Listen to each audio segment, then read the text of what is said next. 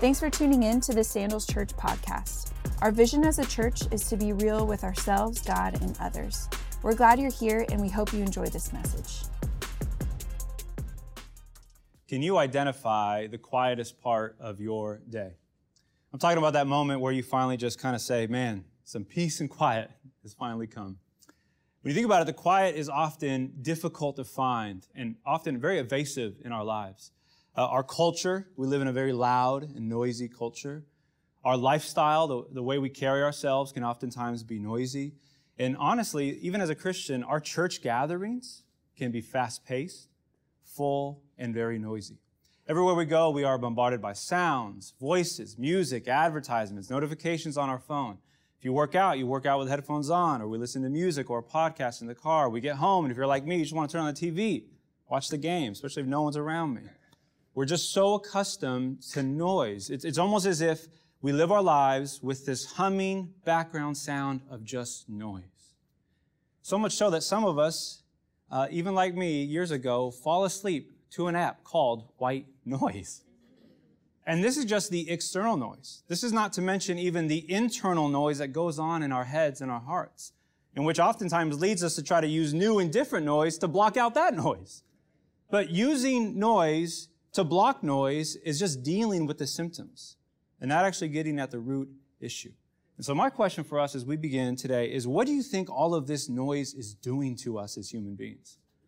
Just about 2 years ago, Time Magazine wrote a short little article called How Listening to Silence Changes Our Brains. And the co-authors stated, quote, across disciplines from neuroscience to psychology to cardiology, there is a growing consensus that noise is a serious threat to our health and our cognition. And that silence is something truly vital, particularly to the brain. They go on to say, noises cause stress, especially if we have little or no control over them. I love hearing that, especially as a young parent. They stated that, the noise, this is a Matthias Basner, he's a professor at university, wrote that the body has this ability to excrete stress hormones like adrenaline and cortisol that lead to changes in the very composition of our blood and of our blood vessels, which actually have been shown to become stiffer after a single night of noise exposure. That's wild to think about. They go on to cite recent studies that have found learning to listen to silence, it's a great phrase, have the ability to strengthen your brain. They say it's a simple but profound notion. Trying to hear in silence can demonstrably accelerate the growth of valuable brain cells. That's wild. That means there's a part of your brain, I think it's called the hippocampus, in which the longer it spends in silence actually develops more brain cells. They say this act of listening to quiet can in itself enrich our capacity to think and perceive. What a gift in 2024 if we can become a kind of community that actually knows how to think clearly. Now, it's wild to me that if neuroscience, psychologists, and theology are all pointing to our need for silence, then we should pay attention to that. It poses a great threat. Even more so, I think maybe the greatest threat that the noise of our lives poses to us is that it robs us from a life with God. The noise of your life and my life, when you think about it, is keeping us from a life with God, keeping us from understanding what it's like to commune with Him, to learn to listen to His voice. When was the last time you heard God speak to you? Maybe it's because you've been living in a very loud and noisy environment. Richard Foster, the great Christian writer, said this, our adversary, the devil, he majors in three things: noise, hurry, and crowds. If he can keep us involved in muchness and manyness, he will rest satisfied. That's wild to think about. Like when you think about the work of the devil in your life, is it that he wants to drown you out just with noise? And he'd be okay with that. That's something for us to consider. And yet it's no surprise then that the modern world constantly wants to move us away from the quiet. It's almost as if we are under the power of an empire of noise and distraction, dead set on keeping us from a kind of communion with God that is transformational to our lives. The kind of communion that our souls deep down inside truly long for, which is why today, as a church, we begin a new series called 40 Days of Prayer. It's a way to respond to what is happening to us in life.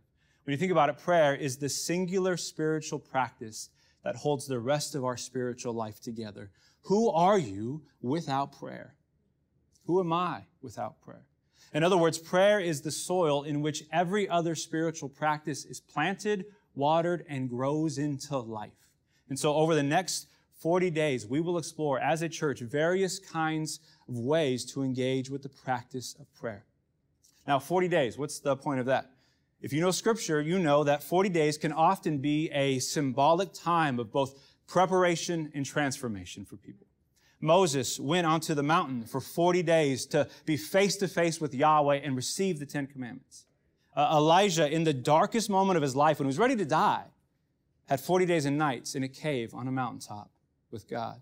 Jesus himself, as we know in the beginning of the gospel, spent 40 days and nights in the wilderness praying to God. And what's amazing is that all of those men went into the 40 days as somebody, and then they came out as a different person.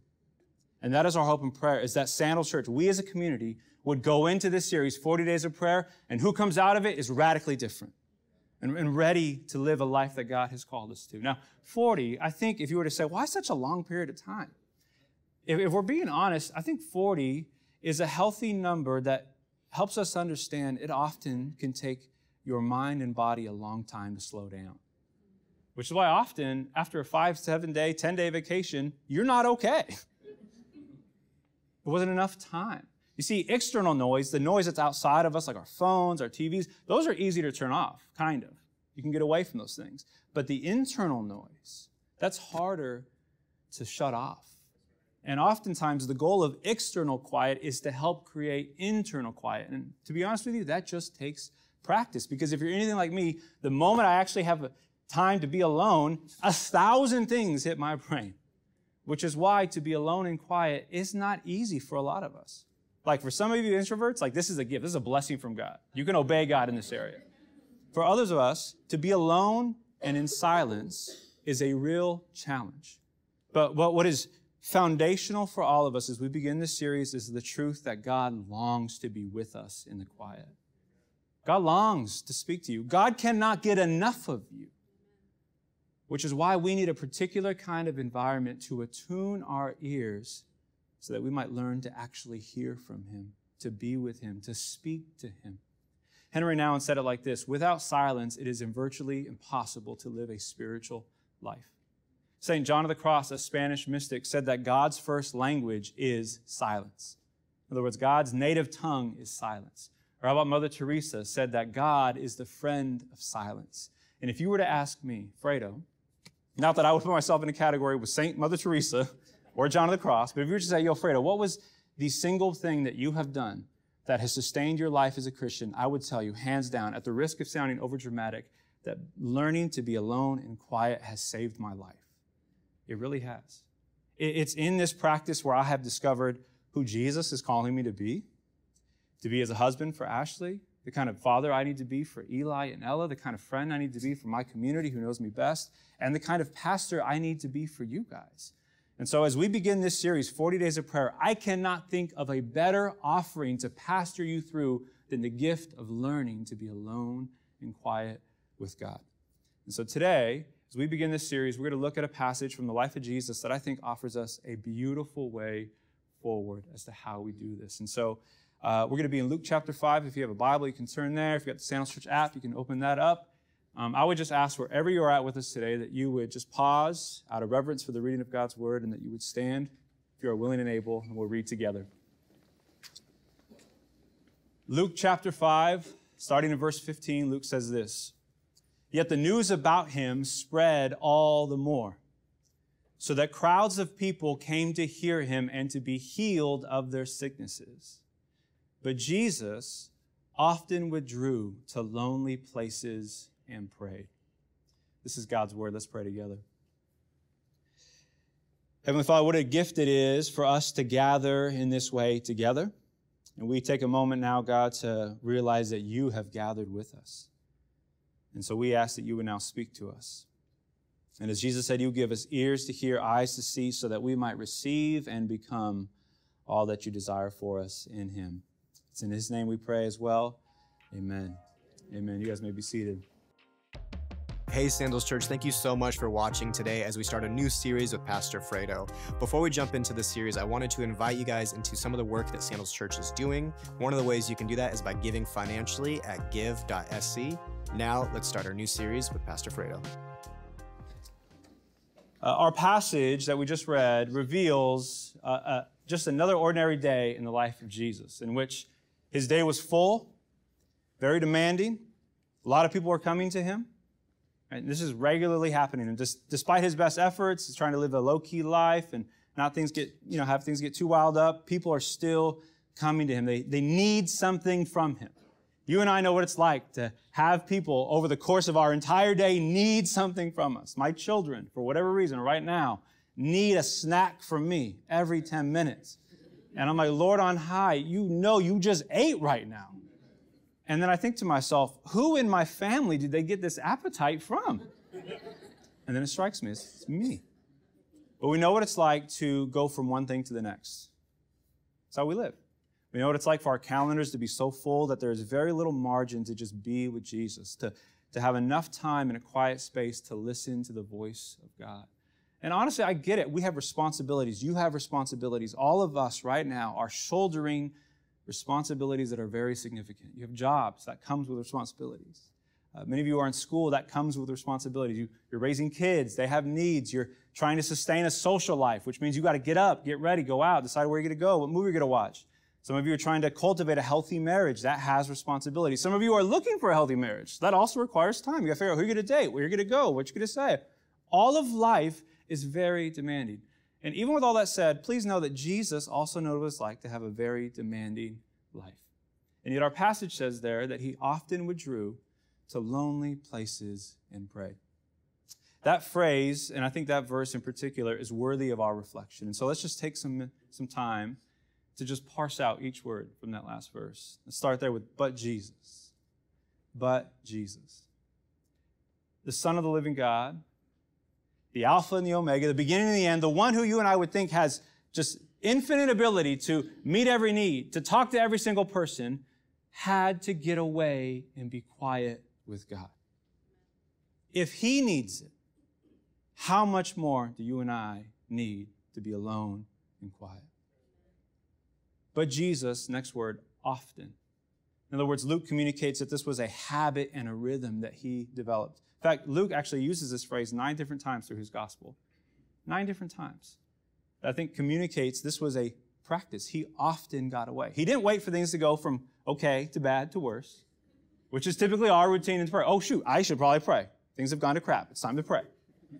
And I'm learning this in my own life. Like, I had no idea that maturing to a 37-year-old man, that elementary school math would have the capabilities of spiraling me out of control. But I'm finding that on any day of the week that ends with the letter Y, you will find me at the nook of my table trying to help my son do his math homework. Eli, the word problem simply says 50 football players are trying to get to their game. Each van holds 10 players. How many vans, son? 10 here, 10 here, 10 here, 10 here. Do you see it, Eli? Like, I'm losing my mind doing math. And then I'm thinking to myself, oh, now it's time to pray. But it's too late. I haven't created a habit of often getting away. And here's the thing. I don't know everything about you, but I know enough to know that there is enough challenges coming your way. Like, your life is complicated enough. And too much is going on in your life for you to think that you can just periodically find time to be with Jesus. Be honest about yourself and be honest about your life. Because if challenges were regularly coming to him, he often got away. Challenges are also regularly coming to you. You need to often learn to get away and be quiet with God. You have too much going on. The next word, but Jesus often withdrew. He got away from people. The word there in the Greek communicates this idea that he is seeking refuge from danger. To withdraw is to seek refuge. And I think the danger for you and I is to believe the lie that we can live a life doing things for God and never actually being alone with him. Some of us are still operating under the delusion that you can live life under your own resources and that you actually have enough to be who you are called to be.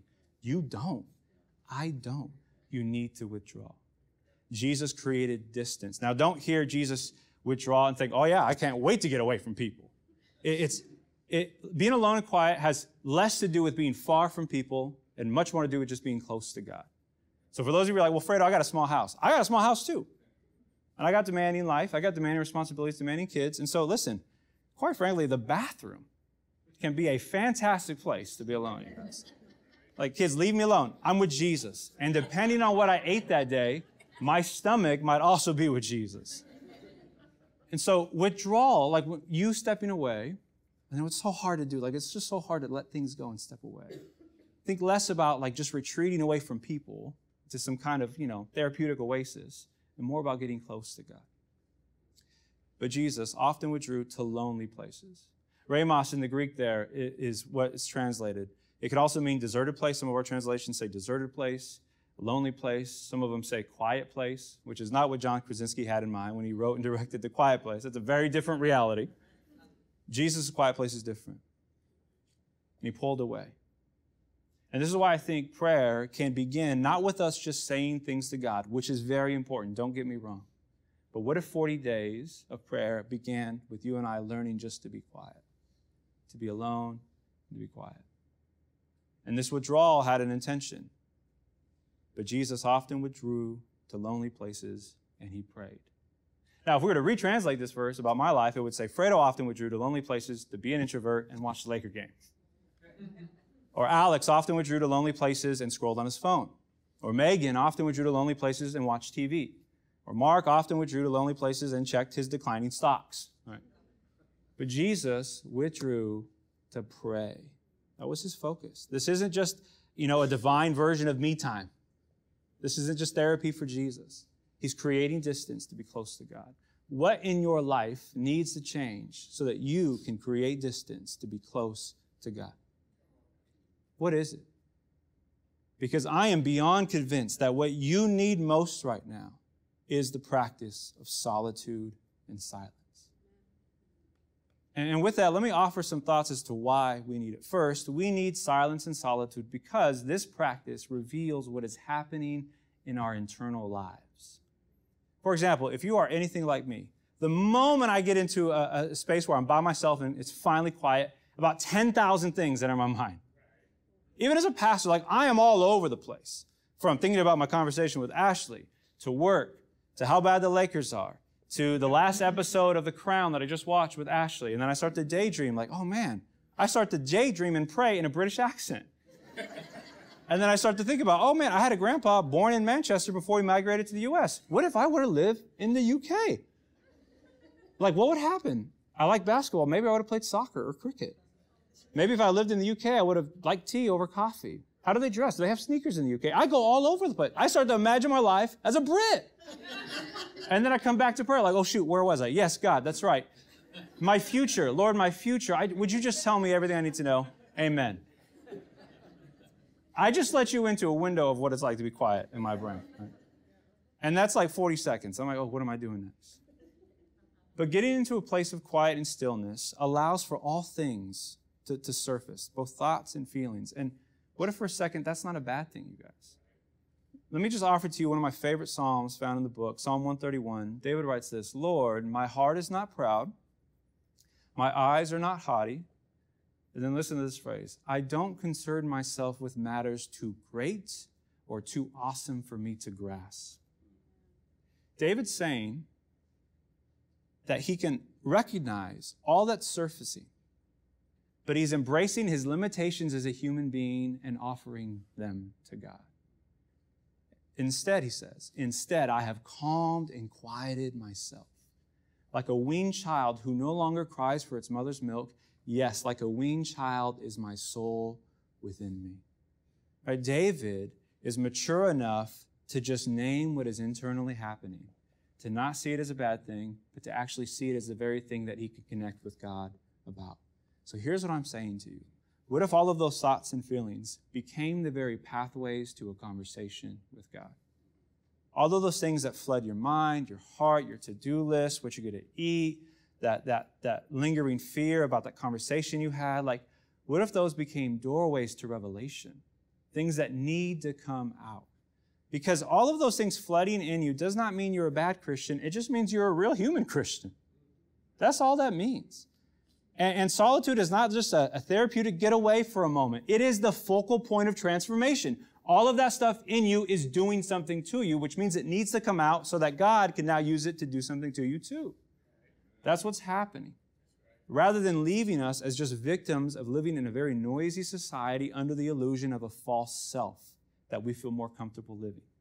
This is why we go to great lengths, I think, to actually avoid being quiet. Because when you are quiet, the truth comes out. And many of us don't have the courage to face what is actually inside of us.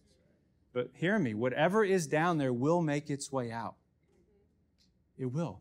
The pain, the excitement, the disappointment you're facing, the anger, the confusion, the lust in your heart, all of those things need to surface in a place where we can recognize them, name them, allow the power of them to become less of a stronghold in our life, and then we offer them to God.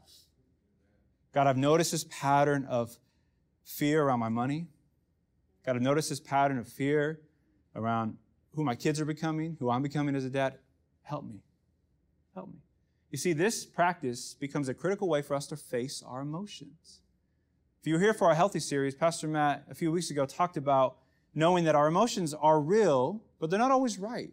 And so we should learn to question our emotions. And one of the best questions that you can surface as they come up is to say, what is the underlying truth or lie that I might be believing as it connects to this emotion?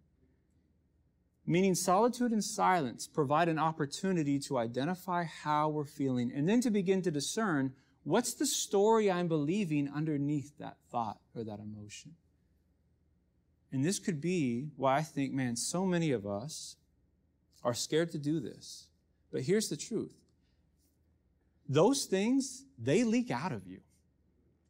So your options are either they leak out of you in the relationships that you cherish most, or you allow the practice of solitude and silence to allow those things to surface in the safety of God's loving presence. Where would you rather be your whole self? Will it leak out of you trying to do a word problem with your child? Or will you realize in solitude and silence you are before the eyes of a loving God who sees all of what you're thinking and feeling and is still faithful to love you? You see, solitude and silence offer us a chance to move away from self-deception to self-awareness in the very safety of a God who is present to us. This is the beginning point of all true Christian prayer. You are your full self before a whole and true God, and communion can now start. The second reason why I think we need solitude and silence is because this practice reveals purpose for our lives. Like imagine just for a moment, giving yourself regularly to this kind of prayer actually gave you clarity. We already heard from the scientists. They can grow your brain cells. What if they also grew your vision for life? Think of 1 Kings 19, Elijah, the darkest moment of his life. He goes up into a mountain. He's ready to die. And God comes to him and says two things. Same question twice. Elijah, what are you doing? Now, if you were raised in the Christian church, you might have heard that story and thought like God came to him and said, Elijah, what are you doing? Get down the mountain. You're a prophet. You're so dumb. Get down. But I'm more hopeful about the possibility that God just said, Elijah, what are you doing?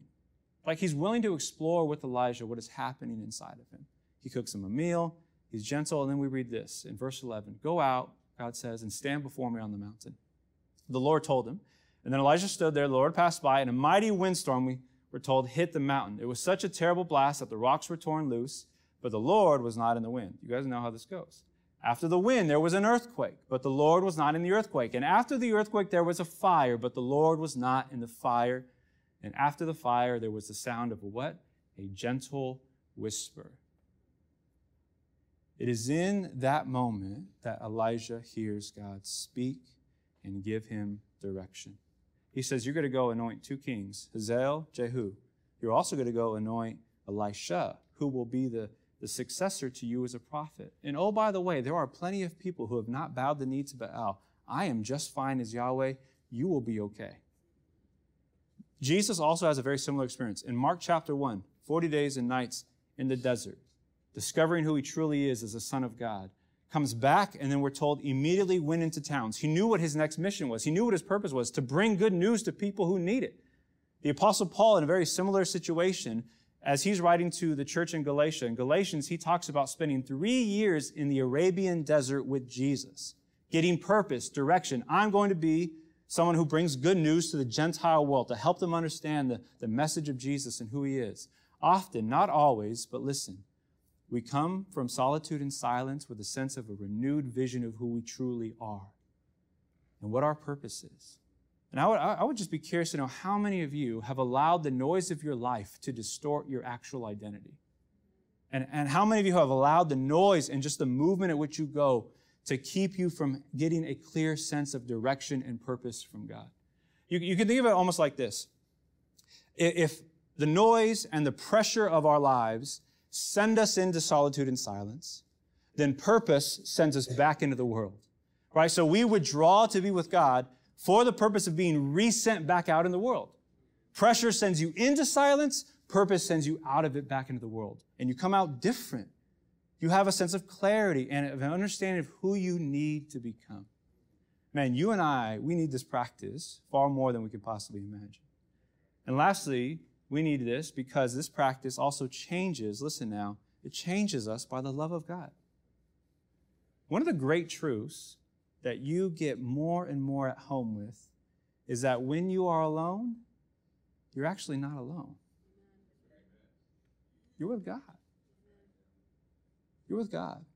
And all that internal mess that is beginning to surface that you just want to continue to stuff is laid bare before the eyes of someone who the Bible calls your Father, your Heavenly Father, who is by the very definition compassionate, merciful, slow to anger. He is the safest being in the universe.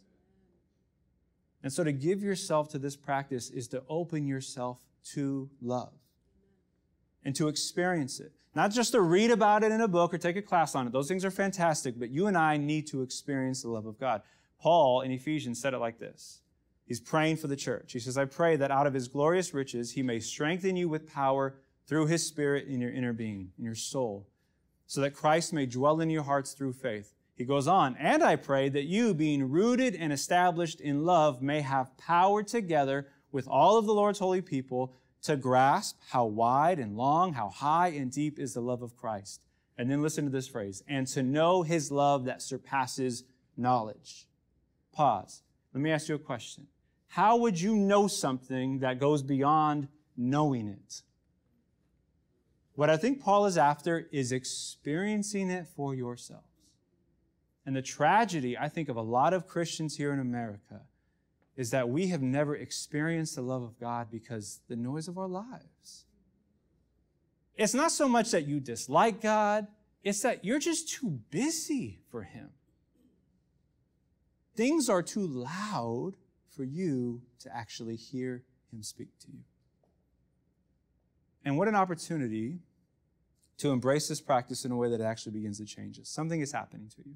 Now, here's why I say that. Because I would hate for our church, over the course of this series, 40 days of prayer, to just walk around and be saying, how am I doing at prayer? Oh, I kind of prayed today. I didn't pray yesterday. Shoot, I forgot to pray. Even though the church is going to send me a text 3 times a day to remind me to pray, I'm going to opt out because it's just too much, right? How am I doing at prayer? I'm not good at prayer. I kind of stink at it. Oh, well, that is not the right question to ask. We should not be asking over the next 40 days, how am I doing at prayer? Here's the better question. What is prayer doing to me? Who am I becoming as a result of the practice of prayer? Because by being in the very presence of love, you are becoming a more loving person. You're in the presence of God, the one who has always been and always will be loved. You will become like him. You're in the very presence of grace. How can you not then become a more gracious person? You are in the presence of a forgiving, patient, kind, wonderful, wise counselor, we're told. How can you not become more like him? Prayer does something to us. Christians, let's be done asking, how am I doing at this? How am I doing it? No, what is that doing to you? What is it doing to you and to me? And what is it doing to our church? The hope is not that we finish 40 days and we're like, Sandals knows how to pray. but that Sandals has been transformed by the ongoing practice of giving ourselves to prayer. That is our hope. And man, I needed this definition years ago. I needed this Roman Catholic. Who knows? Who would have thought a Baptist-trained guy would have needed a Catholic? But Ronald Rolheiser says it like this, that prayer is relaxing into the goodness of God. Now, as a 9, I love that idea of relaxing. Prayer is just falling in, less of a duty and just falling into the very goodness of God and letting Him change me. Now, let's get real practical. How can we begin this practice? First, real easily now, find some time in your day to be alone and quiet. There's the nugget. 30 minutes to just be told, sit still. That's it. Find some time. Maybe you set a 5-minute timer. Find a moment in your day where you're just alone and quiet. Like when I wake up, I try to do it first thing, have a cup of coffee, and I just sit quietly before God. Sometimes I do it after I work out in the morning. I just try to be quiet. I'll set a timer, 5-10 minutes. And for those of you who feel like prayer is such a challenge because you don't know what to say, here's the beauty of silence. Don't say anything. Like, just shut up. Just be there. Just literally sit with God as you actually are. Just sit before Him. Let Him work. Let Him stir in you. And some of you are like, well, 5 minutes, that sounds like a nightmare. Others of you feel like that's not enough time. Just start somewhere. And in starting somewhere, don't underestimate how much Jesus can do with so little of you. How much can Jesus do with so little of you? A lot. Thousands of people in the wilderness, they need dinner. Where are we getting food? Who's got lunch? Fish and loaves? I'll put that in my hands. Feeds thousands. On the topic of faith, how much faith you got? I got a mustard seed of faith, Jesus. Oh, that's enough. You can move mountains with that. Don't ever underestimate how much God can do with so little of you. 5 minutes alone and quiet can go a long way in your life. Secondly, as you work out this simple point just to find some time and be quiet and alone, remember that presence is better than perfect. So imperfectly show up to quiet prayer. When I get to prayer, I am a mess. I am not okay. Let's be done with the delusion that pastors are just better at everything than their church members are. We are not. We struggle. I show up disappointed. I show up guilty because I didn't get here earlier. Or I only got 2 minutes because I got a meeting with a church member, so this has got to be quick. Like, I don't levitate into prayer like, God, here I am. I don't know a single person who does that. But you can imperfectly just show up for it. I stumble into this practice, and God is still very kind to me. Presence is better than perfect, so imperfectly show up for it. And be done with the hang about, I don't know if I'm doing prayer right. I've just never been good at prayer. I love the wise words of Roberta Bondi. She is a Christian historian who has studied prayer specifically, especially as the ancient mothers and fathers did it. That's a whole category for another message. But she says this, if you're praying, you're already doing it right. So don't worry about being perfect. Be present to it.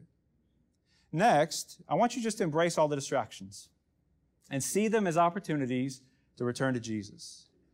Rich Viotis talked about this in his book, Deeply Formed Life, that every distraction presents another opportunity just to return to prayer. Because you know what that makes you as someone who just drifts all the time in prayer? It makes you a human being. With a British accent sometimes, right? Just thinking about it. And so I have found recently in dealing with distractions, this phrase. In dealing with distractions, you can just say, when I think about blank, whatever that is, lunch, an imaginary fight I'm having with everybody, which is why I'm a 9, because I've already argued with you in my head and I won. So we don't need to talk about it in real life. But whenever you think about blank, just simply say the words, Jesus, here I am. Just return. Oh, I got to work in 5 minutes. Jesus, here I am. I can't stand my spouse. Jesus, here I am. I think I've gained a pound. Jesus, here I am. We create this time because we remember that God first longs to be with us. Here is the good news. Whether you pray in the quiet for the next 40 days straight, or you never pray for the next 40 weeks, God's love for you remains steadfast. The Psalms say that God's love is unchanging. It's faithful. God's love has integrity, which means it doesn't go up and down. It remains the same. The story of the Bible is about a God who loves us so much that He is always moving towards us in love. He desires to be with us. Creation. God makes Adam and Eve in a garden of solitude. So much so that we're told that in the cool of the day, God would walk to be with them.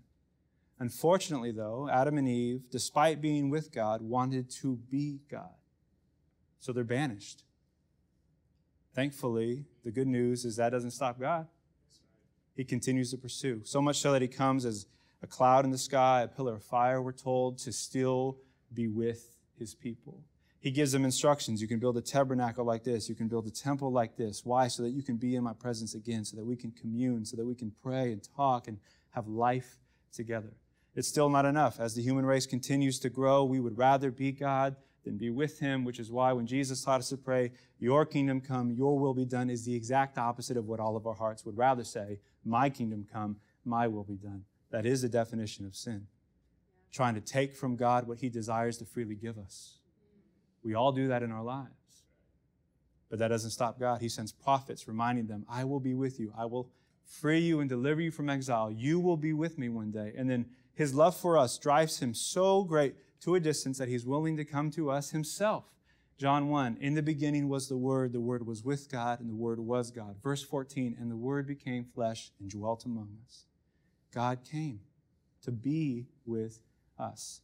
And the good news of the gospel is that through the life, death, and resurrection, you and I can be with God forever, starting now. And we're told that after he beat death on our behalf, he rose from the dead, he ascends to the right hand of the Father, the scriptures say, and the Holy Spirit comes down. Why? Because God longs to be with us. This is the point of Scripture. And the very end in Revelation, it's not about us getting zapped and wars going on. It's about God coming down.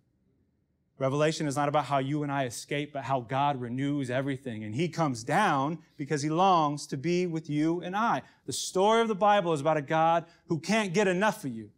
So much so that he was willing to live, die, and rise for you. That's the good news of the gospel, you guys. That's it. And so as we close, I want us just to actually end by practicing this together. I'm going to give us a minute or two in silence. For some of you, you will squirm.